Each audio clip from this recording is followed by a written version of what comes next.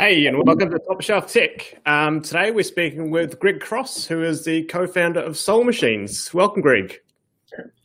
Thanks for having me, Ryan.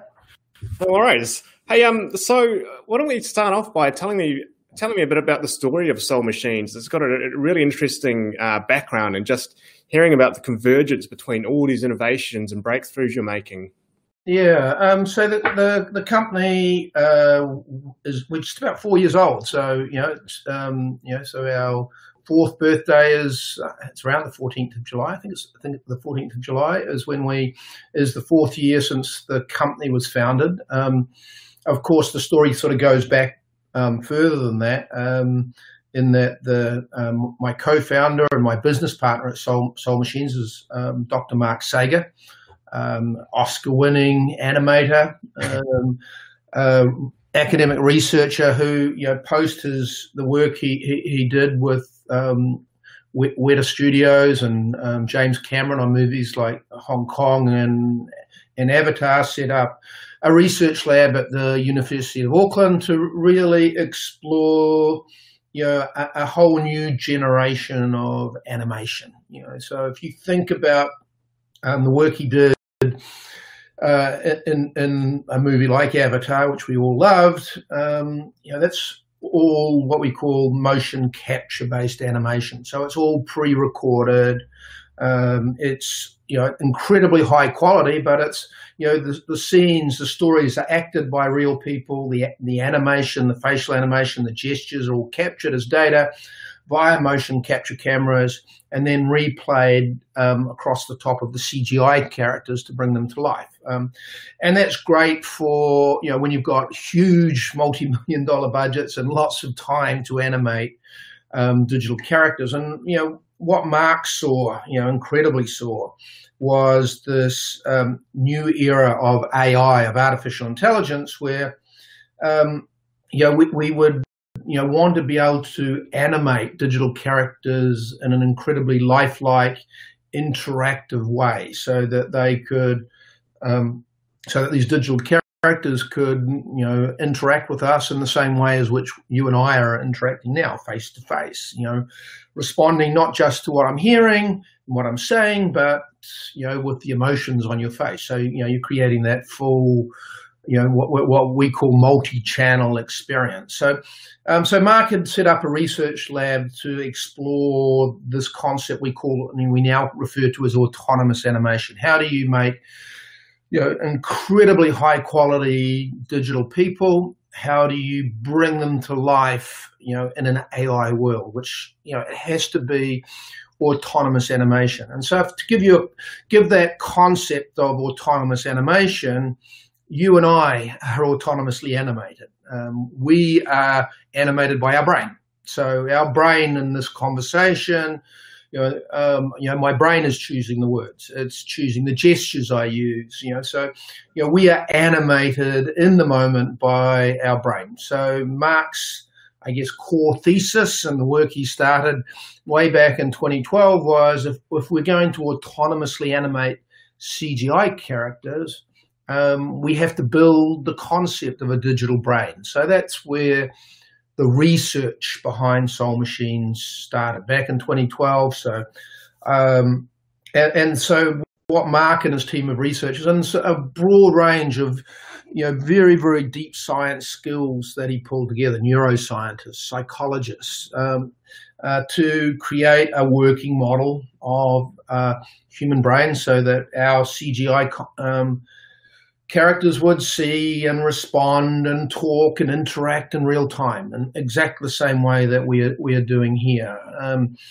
I got introduced to Mark in around January of 2016 when he was starting to think about spinning his lab out of the university, and we literally did the very Kiwi thing of having a beer. We decided we liked each other over that beer. And there's always beer involved, and so literally, we've been working together ever since. Really, we spun the company out of the university in July of 2016.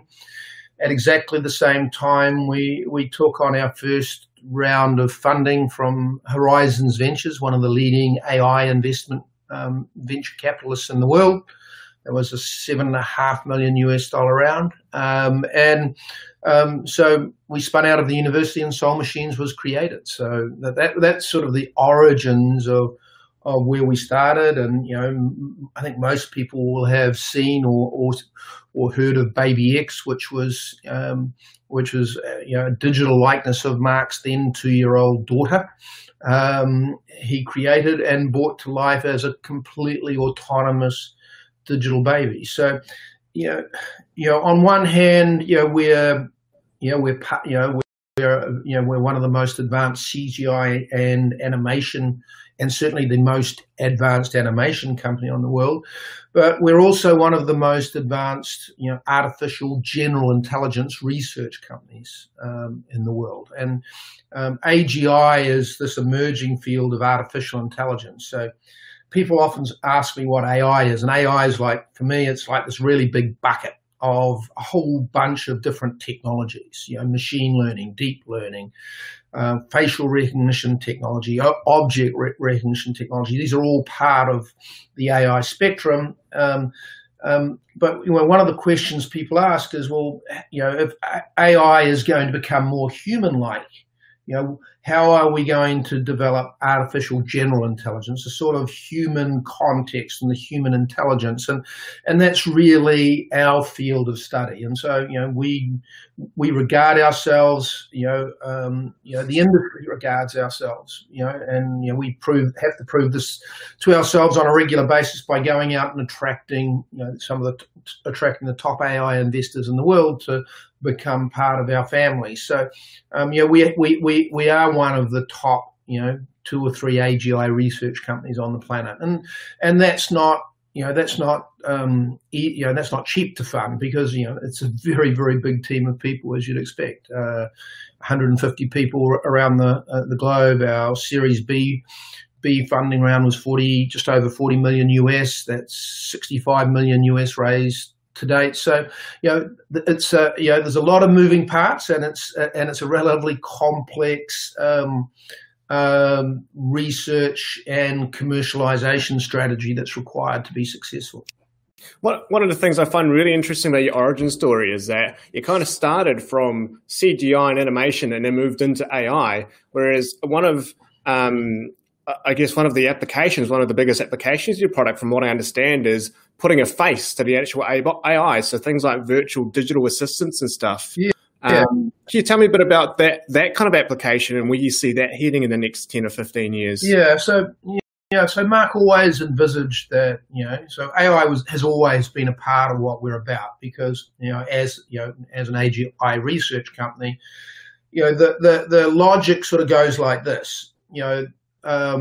The reality is, as people, we're going to spend more and more of our lives interacting with AI. Now, most people think about when we start to interact with AI, but the simple reality is, we're interacting with AI literally every day today already. Through, if we're buying stuff on Amazon, we're using social media. All of these platforms are driven by AI-based technology. So AI is already part of our lives. The AI is now being applied as, if you like, an extension to an operating system for just about any type of machine you could think about. So, what we think deeply about is, if we're going to spend more of our time interacting with machines, as people, we have to learn how to relate to them, and we have to learn how to trust those machines. Now, we know through human nature, we learn to relate to people, we learn to trust people through face-to-face interaction. Not, most of us don't fall in love down a phone line, for example. Most of us, prior to this era that we're in now, most of us, if we're looking at having signing a multi-million-dollar contract with a client, we'd want to sit across the table and get to know each other in a very, very human-like way. So face-to-face communication becomes a very, very important part of relationships and trust. So, think of the core thesis here that, if we want machines to be more like us, we want them to be more relatable and trustable, we need to create a multi-channel communication platform, and that's what Soul Machines has always been about. It's about how we as people will communicate and interact and learn to relate and trust the machines the amazing machines that we're creating that are going to become a bigger and bigger part of our future. So that's the context for why what we're doing is so important in this era of AI. So it doesn't matter whether that you're using AI with some of the existing work we're doing today to create what we call the future of customer experience. A customer experience where you can have a highly personalized interaction with a brand representative from your smartphone. Even more relevant in today's world where I know we're back to we're back to adjusting to the new normal in New Zealand, and we can go back into shops and restaurants, but in most of the rest of the world, if we want to go shopping, it means online shopping, and online shopping's not a brand, not a particularly personal brand experience. So not the sort of personal brand experience we're used to when you go into a retail store, for example. So, these are some of the opportunities that are emerging for us as a result of the COVID-19 era and the new world that we're emerged from. We've seen, e-commerce shift quite dramatically and increase quite dramatically over a very, very short period of time. And those sort of everybody expects those trends to continue. So as we're starting to see more growth in e-commerce as a total percentage of what we spend or what the retail sector generates, that means organizations, companies, brands have got to find ways to create these highly personalized brand interactions. Hi Ryan, nice to see you today. We've got a great range of black t-shirts in this week, and we know you love black t-shirts. So these are some of the things that we think about in terms of the AI world that we're creating, and that world is going to extend and grow exponentially going forward. I mean, AI is an exponential technology. AI learns from every single transaction, every single piece of data, in our case, every single interaction. So we're only really at the beginning of what's going to be an incredibly exciting era for everybody. What I find interesting is that a lot of companies are only just starting to adopt things like chatbots, and people have used IVR before, but nowhere near advanced as what you guys are doing. Dynamic interactions with a human kind of face. What do you think is stopping people from taking up this kind of technology? Is it just experience, or is it perception, or? Look, I think things happen in different rates in different parts of the world. So I mean, with the sort of money, as a business, with the sort of investment that we require, our major focus is the US market. Our business is headquartered in San Francisco, so R&D is, research and development is here in Auckland, but all of our business executives are in the US. So so this is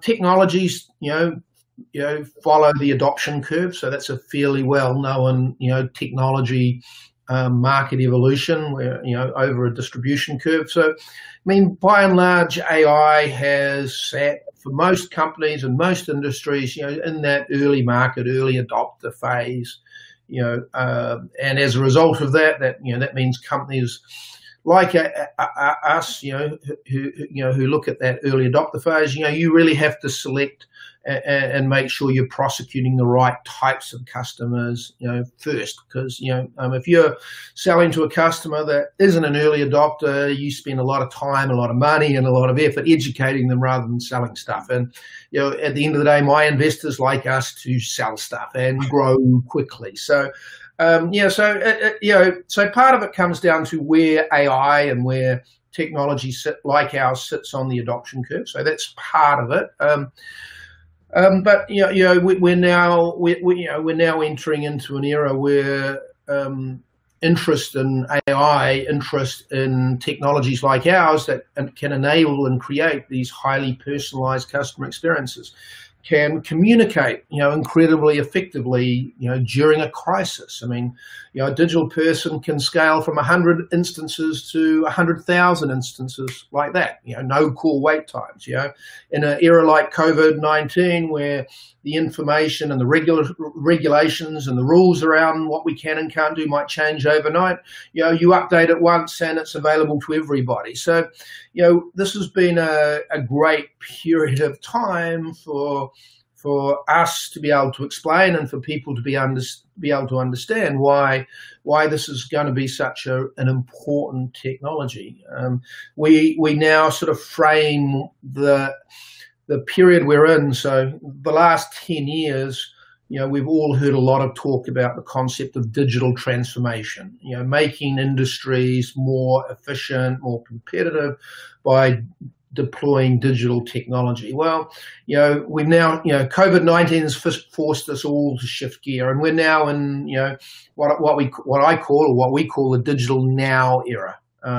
It's a race to digital. So, the competitive ecosystems and structures of many industries have now been completely disrupted.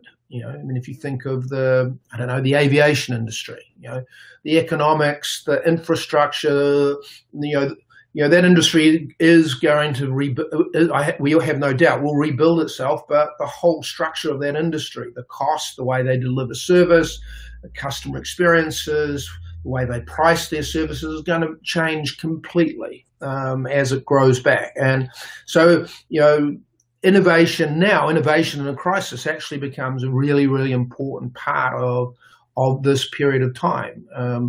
You get two choices, in a period, like this, you can do nothing and be, and hide and, not accept, because you see all of the enormous challenges and uncertainties, or you can look for the opportunities and invest, so that you can come out much, stronger and a much better position on the other side of it as economies recover, as industries recover. So these are, this sort of, hopefully it explains to people who are listening some of the fundamental changes that are going on in the world of artificial intelligence and the world of digital customer engagement at the moment. Yeah, it's certainly interesting. I think that you mentioned a bit earlier around educating customers is really interesting. The public perception of AI, how has that changed with all these sci-fi movies out there, and people like Elon Musk talking about the dangers of AI? How does that for you to overcome? Yeah, look, I mean and that's a really, really important debate, and it's absolutely critically important. Now it is, science fiction obviously paints a very dystopian view of our future world, and for some reason we as people are entertained by this dystopian view of our future world. When you stop and think about it, it doesn't really make a lot of sense. We actually get entertained by the concept that the robots are coming to kill us. So go figure.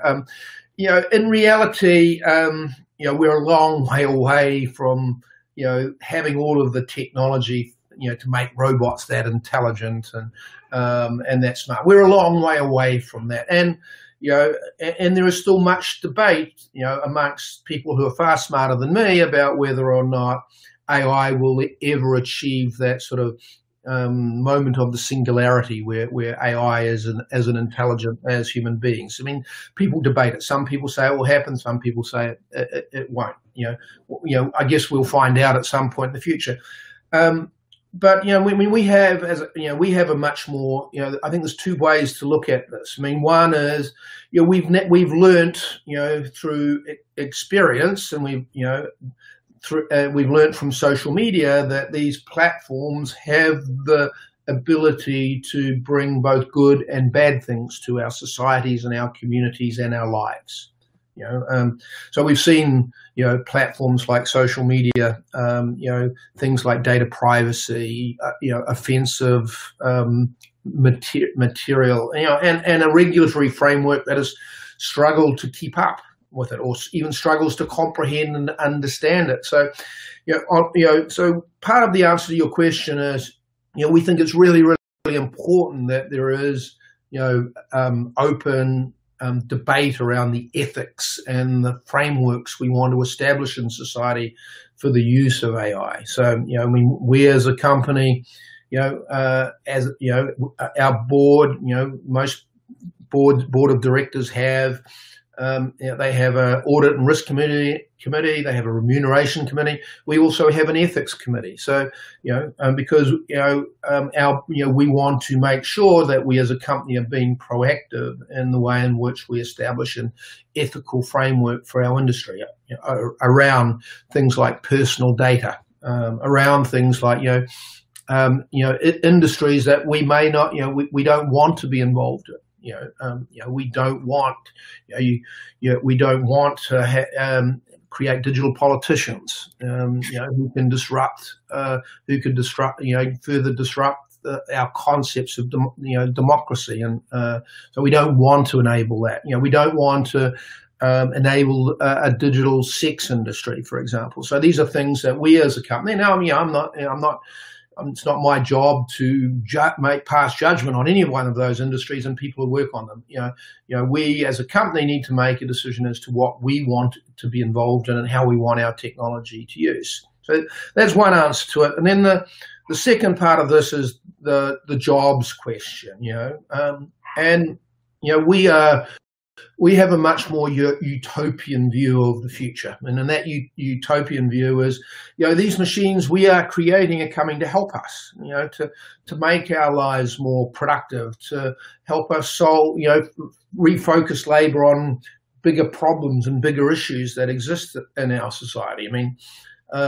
Is it a problem if we only have to work 20 hours a week?